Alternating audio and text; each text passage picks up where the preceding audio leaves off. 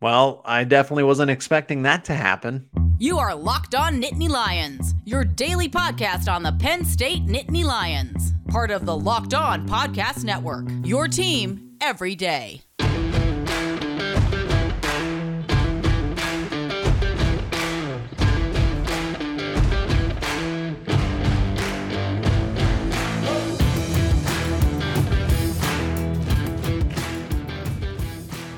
Thanks for making Locked On Nittany Lions your first listen every day. We are free and available wherever you get your podcasts. My name is Zach Seiko. Thanks so much for joining me on this episode, and thank you, before I move any further, thank you so much for helping Locked On Nittany Lions get over 300 subscribers on YouTube. If you haven't already, please do that. Let's set a new goal here, right? Before the end of the year, before 2023.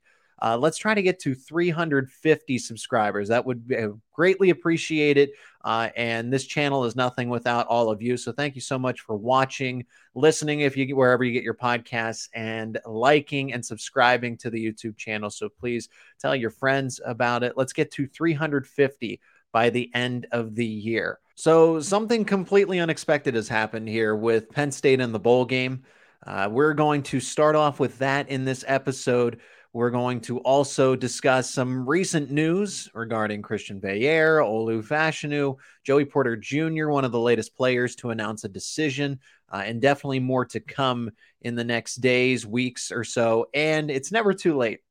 It's a little bit past, and the takeaways are normally right after the game. But since we haven't done that just yet, it's fair to give a few of them. I got 4 in my pocket that I want to share with you about Penn State's 35-16 win over Michigan State this past Saturday. And there's plenty of time in between the bowl game here. So especially with what we know. Okay, so let's get into that. Penn State is now number 8 in the college football playoff ranking that came Tuesday night. And I think that's fair. I think that's fitting. I've seen a lot of discussions, a lot of arguments about Penn State. Should they be higher than Tennessee? Because, well, Tennessee lost to an unranked South Carolina team and they gave up 63 points to them. I totally get that. Now, that's the defense's fault. It doesn't help when you lose Hendon Hooker, who is your best quarterback, who is your Heisman candidate. Essentially, if he doesn't go down, I think he would have at least been one of the top guys to contend for it this year. Besides the point, the difference why I would rank Tennessee still higher than Penn State in the college football playoff rankings is the fact that Penn State doesn't have that signature win this year other than Purdue. We know what Auburn is, or at least what Auburn was when Brian Harsin was the head coach. Cadillac Williams took over, and they were that much better. However, Penn State doesn't have those kinds of victories that Tennessee does. LSU, they beat Alabama. I mean, those are some good quality victories. Now, if Penn State had flipped it, they beat Ohio State, beat Michigan this year. But let's say, for example, lost to Purdue or lost to Auburn, then yeah, I would put Penn State above that. But they won the games they were supposed to. They lost the games they were supposed to. But Tennessee does have the more iconic victories on their schedule. So that is why, if you would ask the College Football Playoff Committee, and I do have to agree, even though South Carolina did beat the snot, the ever-living daylights out of the Volunteers. So now this number 8 spot all but guarantees that Penn State is going to be in a New Year's Six Bowl. But this is where the twist comes in. This is the interesting news that I did not see coming. And frankly, unless you were an insider, I don't think anybody else saw this coming either. So experts were predicting that Penn State was going to go to the Cotton Bowl. Great. The Cotton Bowl all over again. That was a lot of fun playing against Memphis. But this time they're predicting the Cotton Bowl against Tulane. Tulane out of all teams. Tulane. I don't want to play Tulane. I don't want to play a 3-loss Group 5 team. And now, let me not just throw Tulane right into the mix here. UCF could easily beat Tulane in the American Athletic Conference Championship and wind up in the Cotton Bowl. I feel bad for the Cotton Bowl because they have the 2 at-large teams. They're not married to a conference. They can take whoever they want. But for some reason, they always get stuck with that Group of 5 team. So whatever. Cotton Bowl, welcome Tulane and UCF with open arms, just not Penn State. But now there is news being reported. This was breaking as of yesterday. The Athletic got a report that the Rose Bowl is actually considering taking Penn State. Now, how is that possible? If you watch some of the previous episodes that I've explained how the bowl situation works past the college football playoff committee. Penn State is going to be essentially drafted by a bowl committee, whoever gets to select first.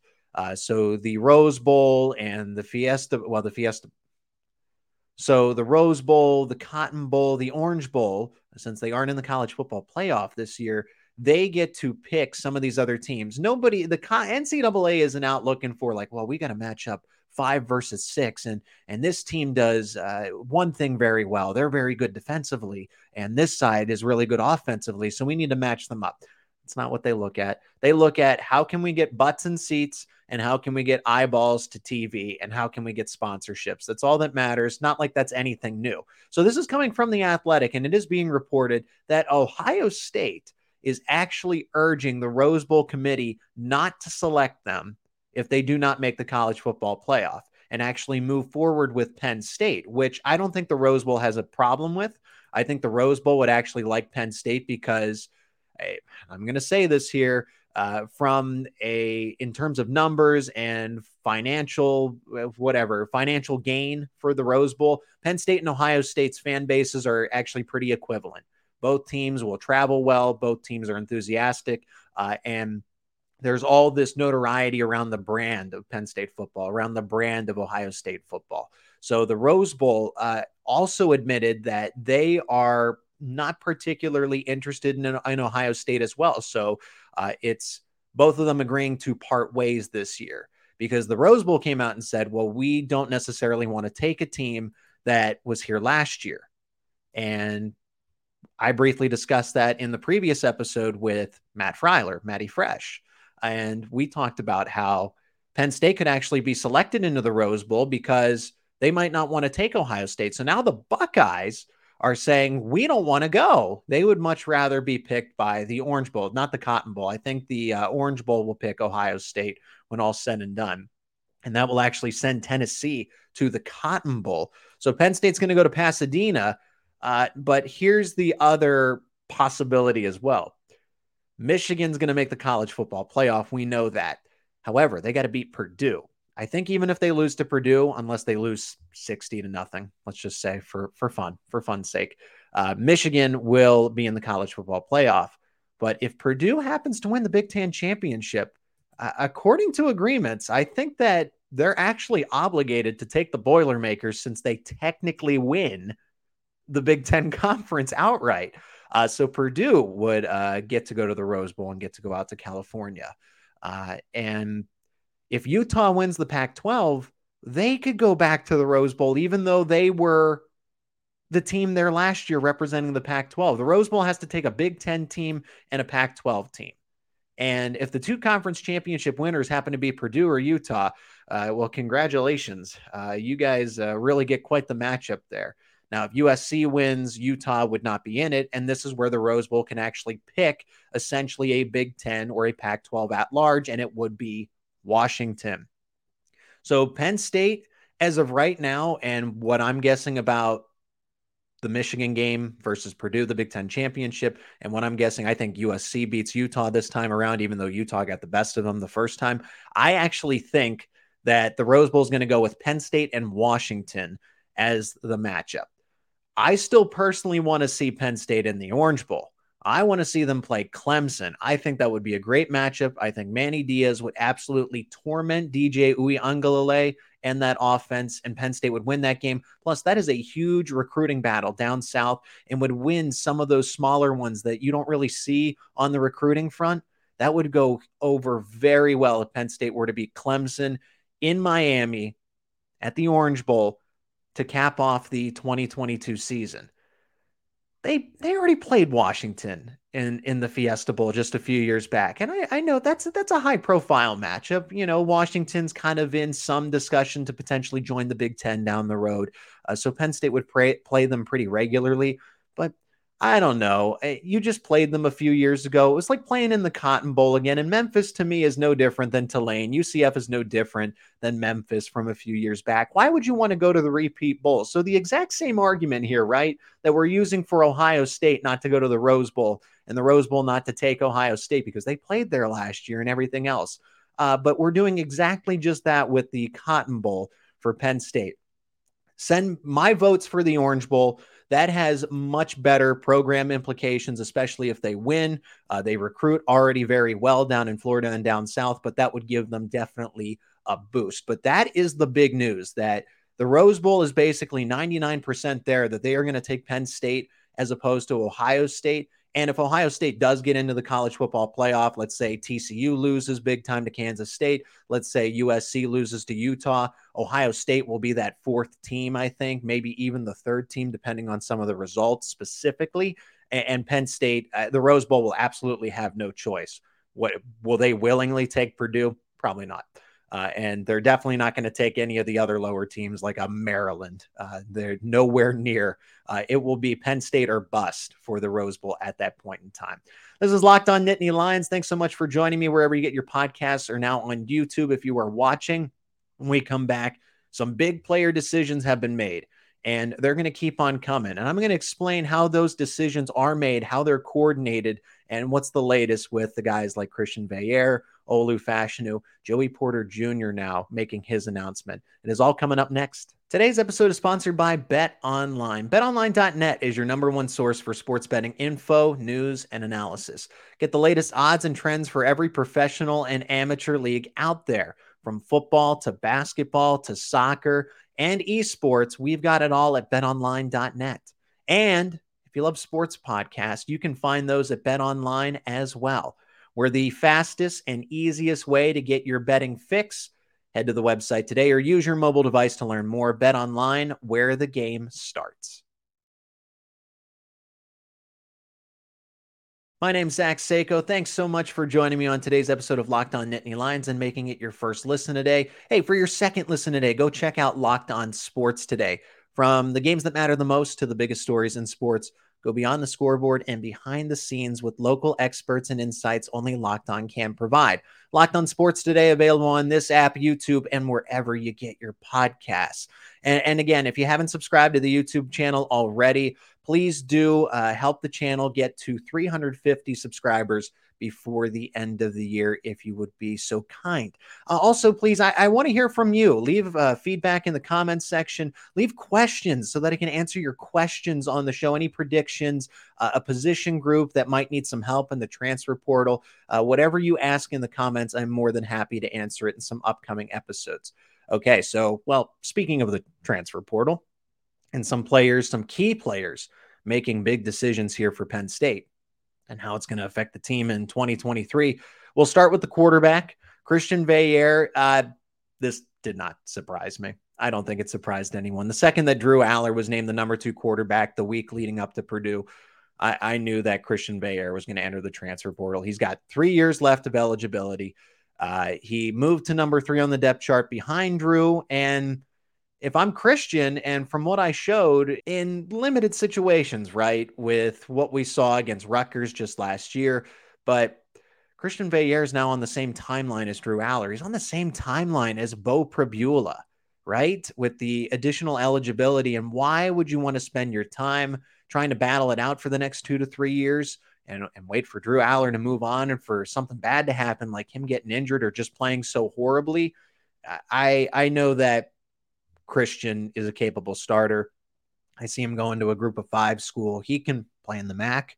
I think he could play even in the American Athletic Conference and start and be competitive. I don't know that I necessarily have a prediction. For me, Old Dominion makes a lot of sense.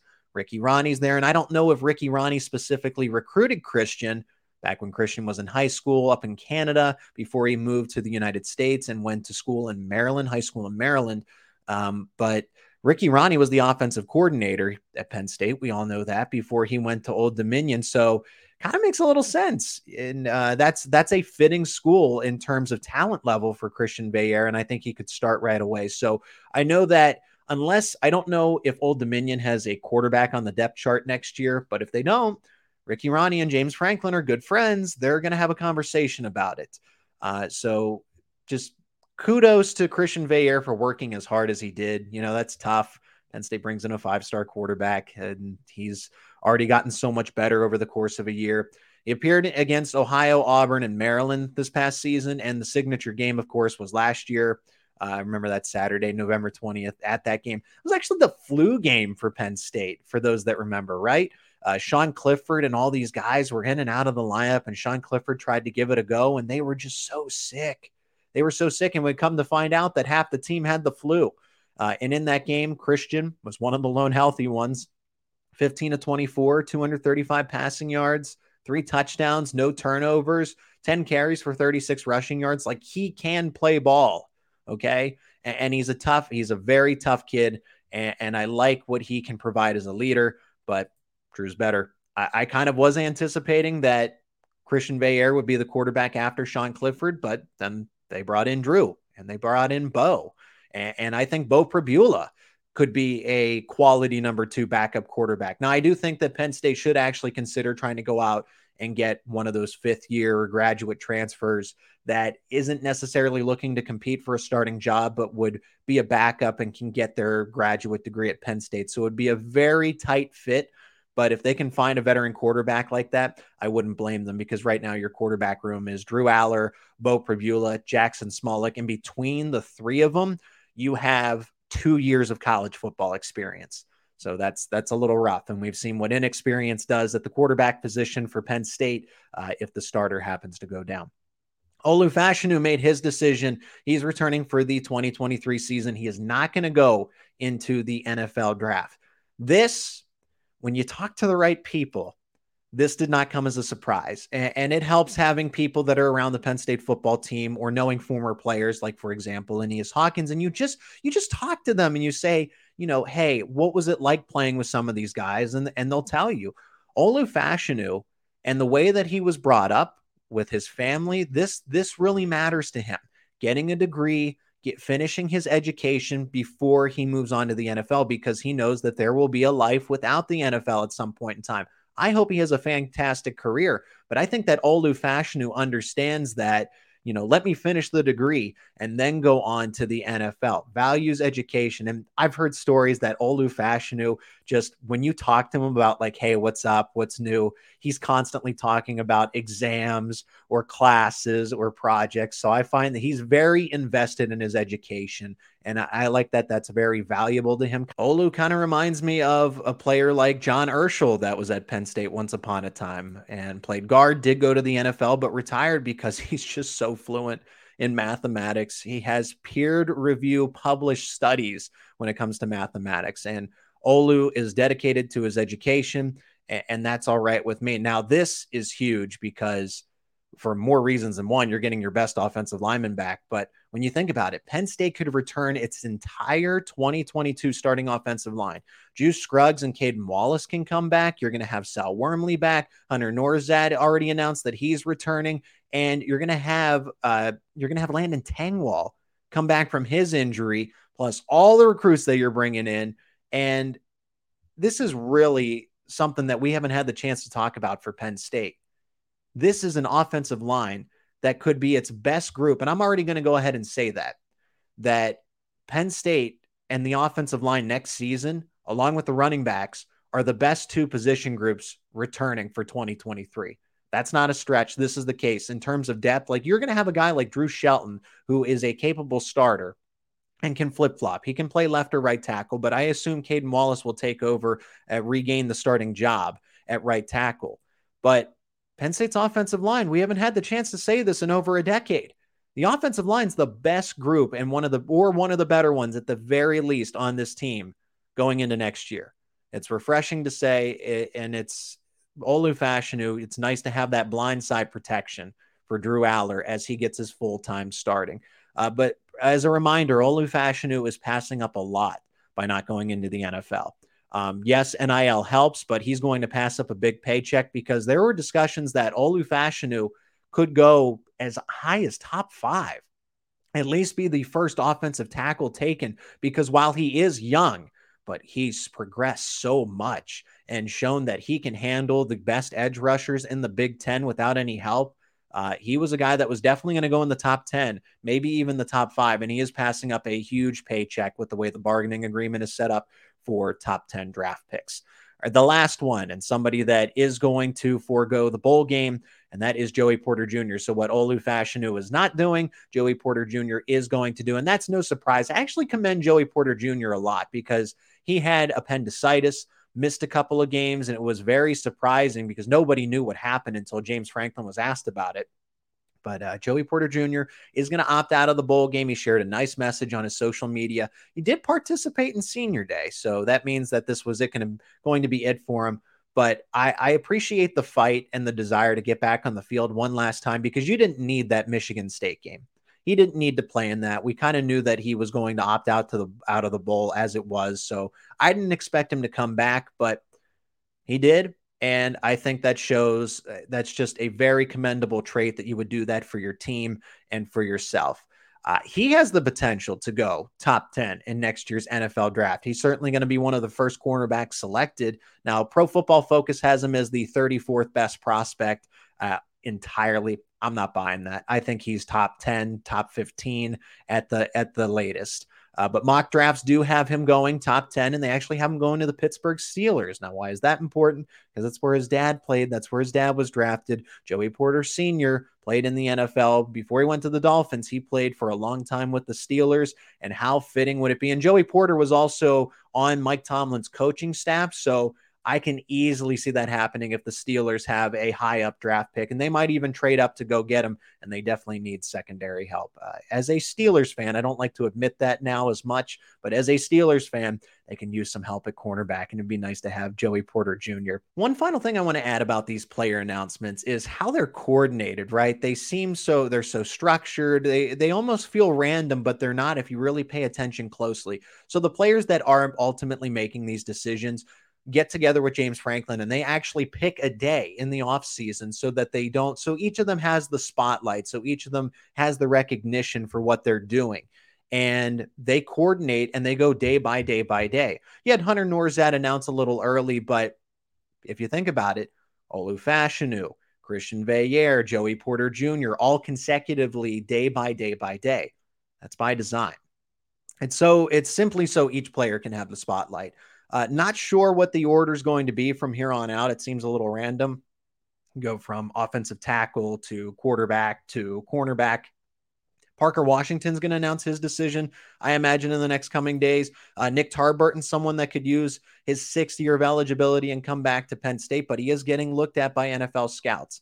And then you have the other guys that are going to enter the transfer portal. So they all get together and just basically draw straws or raise their hand and say, hey, I'll announce my decision on this day. And then the next person says that they want to do that as well. So I imagine that Olu and Christian Veillere wanted to announce their decisions early. So there's really no method to the madness, but it is coordinated and it is decided upon by the players in order so that they each have a day to announce it.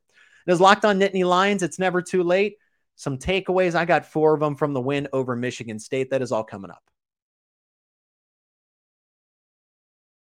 Welcome back to Locked On Nittany Lions. My name is Zach Seko. Thanks so much for tuning in on this episode, for listening wherever you get your podcast, and watching on YouTube. Subscribe to the YouTube channel if you have not already. Hit the notification bell so that you are alerted whenever I post new episodes. Takeaways from Michigan State. I have 4 of them. Penn State beating Michigan State 35-16. They really didn't pull away from Michigan State late. You had the nice touchdown pass to Keandre Lambert-Smith, but it still felt like the Spartans were able to hang around for a pretty long time. Nevertheless, 4 takeaways. Here's my first one, and it's for the Sean Clifford haters. Yes, Sean Clifford got the storybook ending that he deserved at Beaver Stadium, and I'm going to say that he deserved it, okay? For all the injuries, for all the criticism, everything that he put up with, because at the end of the day, Sean Clifford wasn't a great quarterback, but he definitely was damn good, right? How many other Big Ten quarterbacks would you take? CJ Stroud, JJ McCarthy. Yeah, I'll admit that, but find me another quarterback in the Big Ten that is better than Sean Clifford. Find me a team that would not take Sean Clifford over CJ Stroud, or that would take Sean Clifford above everybody else besides CJ Stroud and JJ McCarthy. Exactly. I'm pretty sure Minnesota would have liked him. Rutgers, Maryland, maybe. They like Talia, but Sean Clifford's better than Talia. 19 of 24, 202 passing yards, 4 touchdowns, 0 turnovers. The loyal fans did show up, and that's why you had all the applause. I didn't really hear many boos. After the game, I thought, and the student section did look a little rough, but that's understandable with Thanksgiving break. And then for him to, I really enjoyed that post-game tunnel moment, and I know Sean Clifford did, pumping up the crowd, hugging some fans before he ran off into the locker room. Like that's what he needed. And this will make you feel old. Well, maybe it'll make Sean Clifford feel old. His first touchdown pass was in 2018 at Heinz Field, not Acrisure Stadium. Heinz Field, came against Pitt, and it was to Brandon Polk. And cleanup time, when Trace McSorley and the Nittany Lions just took care of business, ran the Pitt Panthers out of town. So Sean Clifford definitely did get the storybook finish that he deserves. And now he's going to try his shot at the NFL, and he's going to play in that bowl game. There's no question about it. I'm surprised that was even up for debate. He still needs to try to help his draft stock in any which way possible, because he's either going to be a late day 3 pick or an undrafted free agent. Maybe he can play his way with some additional tape before any combine or any pro day workouts, where he can play his way into a 7th or 6th round pick.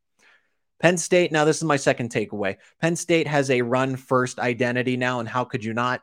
The offensive line, despite losing Olu, despite losing Caden Wallace, despite losing Landon Tangwall, they wanted to run the football. They wanted to control the time of possession. They wanted to impose their will against Michigan State, and they did. And why not when you have Nicholas Singleton and Katron Allen and the offensive line to do it? Next year, you're going to have a total balance because Drew can fling it, and what are you just not going to run it with Nicholas Singleton, Katron Allen, and what we're seeing, this offensive line coming together, the band's all back together next year. No Parker Washington also really changes the dynamic of the offense because, as I've explained before, Parker Washington's injury is significant. And thank goodness they didn't have to play Ohio State or Michigan or just any tougher team, because Parker Washington expands the football field with all the attention that you got to give him in the middle. That allows Penn State to do so much on the boundaries that they really can't do as much. And Mitchell Tinsley is now slid in to be that wide receiver. And don't let the stats tell you otherwise. Mitchell Tinsley is one hell of a wide receiver. That's kind of a sub takeaway here, with given the respect to Parker Washington. Mitchell Tinsley can do it all. He's dynamic. I think he'll get looks in the NFL as well, but he's not going to be a superstar, but he understands the position. He understands the game of football, and he's very dynamic for his position. Also, why Penn State's gone to this run-first offense and run heavy is because you have 3 capable tight ends and guys that you can bring on the field because you can leak them out of the backfield. You can use them in play action. They can block. Brenton Strange is one of the best blockers. He's honestly probably better than some offensive linemen when it comes to blocking. He just takes opponents' souls when he's out there clearing off the edge for any of the running backs or sealing it off. So Brenton Strange, Theo Johnson, Tyler Warren, all of them showed that they're capable run blockers, and you can use them in the passing game as well as decoys when you go into 12 personnel with the 2 tight ends. So that's why Penn State and Mike Yurcich, they're just using what they have at their disposal. But next year, you'll see more of a balance between Drew, the running game, and any receiver. They do need to build up the receiving core. I will add that. Takeaway number 3, and this is dependent on Manny Diaz coming back, but I think he will be back for another season. This defense can be even better next year, if you can believe that. Yes, Jair Brown's moving on. We don't know what Curtis Jacobs is going to do at this point in time, late November, early December. He'll make his announcement soon, I imagine. But the defensive line is going to have Adisa Isaac, Chop Robinson, Denai Dennis Sutton, Zane Durant, Keziah Izzard.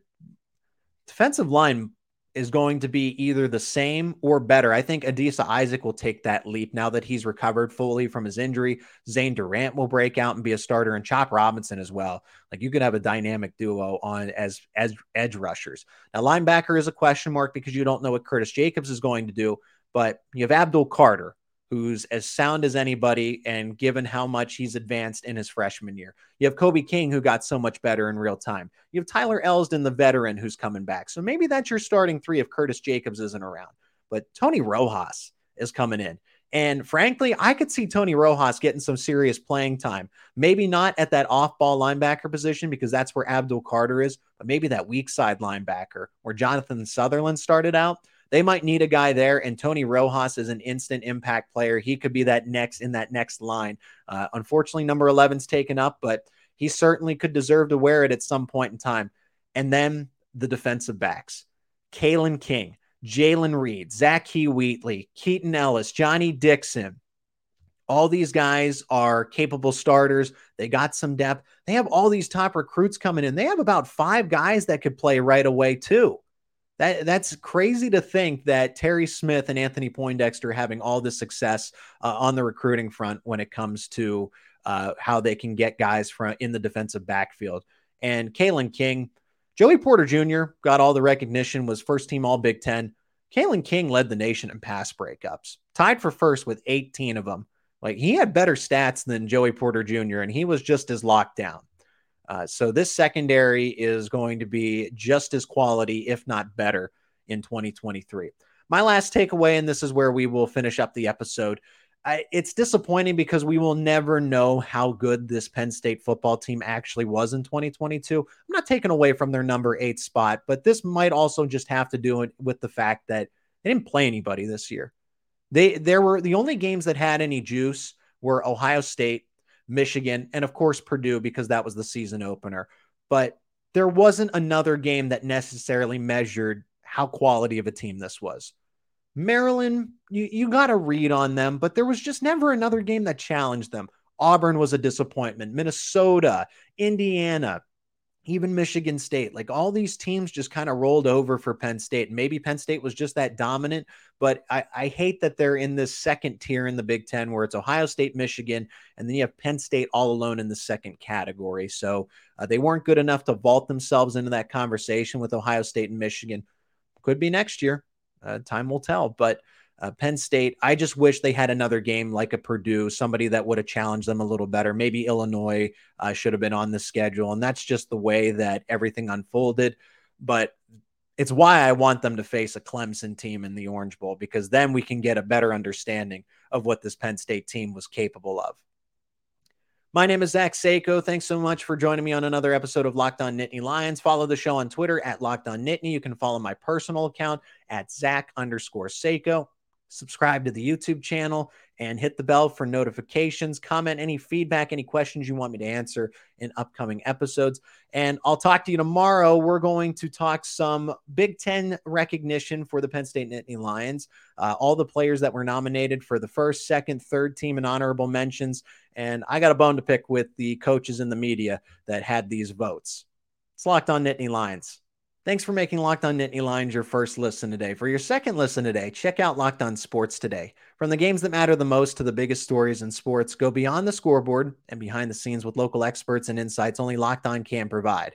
Locked On Sports Today, available on this app, YouTube, and wherever you get your podcasts.